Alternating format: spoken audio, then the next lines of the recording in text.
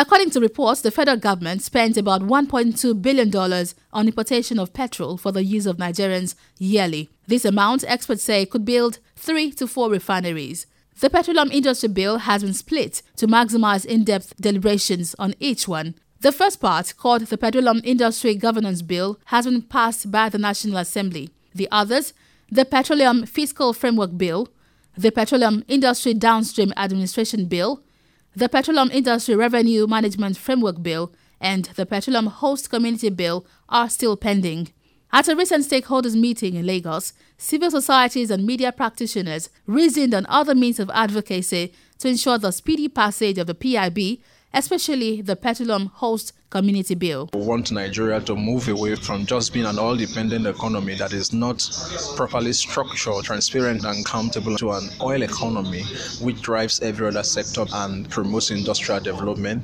There is no community that has oil assets that you will say is not a sufferer. And the moment you try to delineate sufferer or impacted from the other one, that's another recipe for violence. Gio and Pogo communities in Tai are clear examples. They have massive environmental degradation in their creeks. Ms. Faith Nwadishi, a member of the board of the Extractive Industry Transparency Initiative, EITI, was optimistic about the passage of the bills. There's so many policies, but they're not using them to work. And in the past 17 years, we've been grappling with having a real Nigerian law that governs the petroleum industry. We're happy that the National Assembly, they finished working on the Petroleum Governance Bill and passed that to the President. In his lecture, the Dean Faculty of Law, University of Port Harcourt, Professor Lucky Warika, stressed the need for the two chambers of the National Assembly to work together in passing the bills, as the scheduled public hearings for the bills had been postponed indefinitely. We must begin to think of how to engage the next assembly.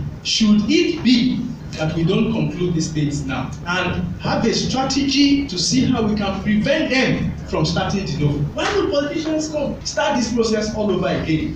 It's not acceptable. Considering how beneficial the Petroleum Industry Bill is to the nation, the question remains, why has it taken Nigeria 17 years to get to this point, and why the further delay in the passage of the proponents of the bill? For Radio 1, I am Wemimo Adewuni.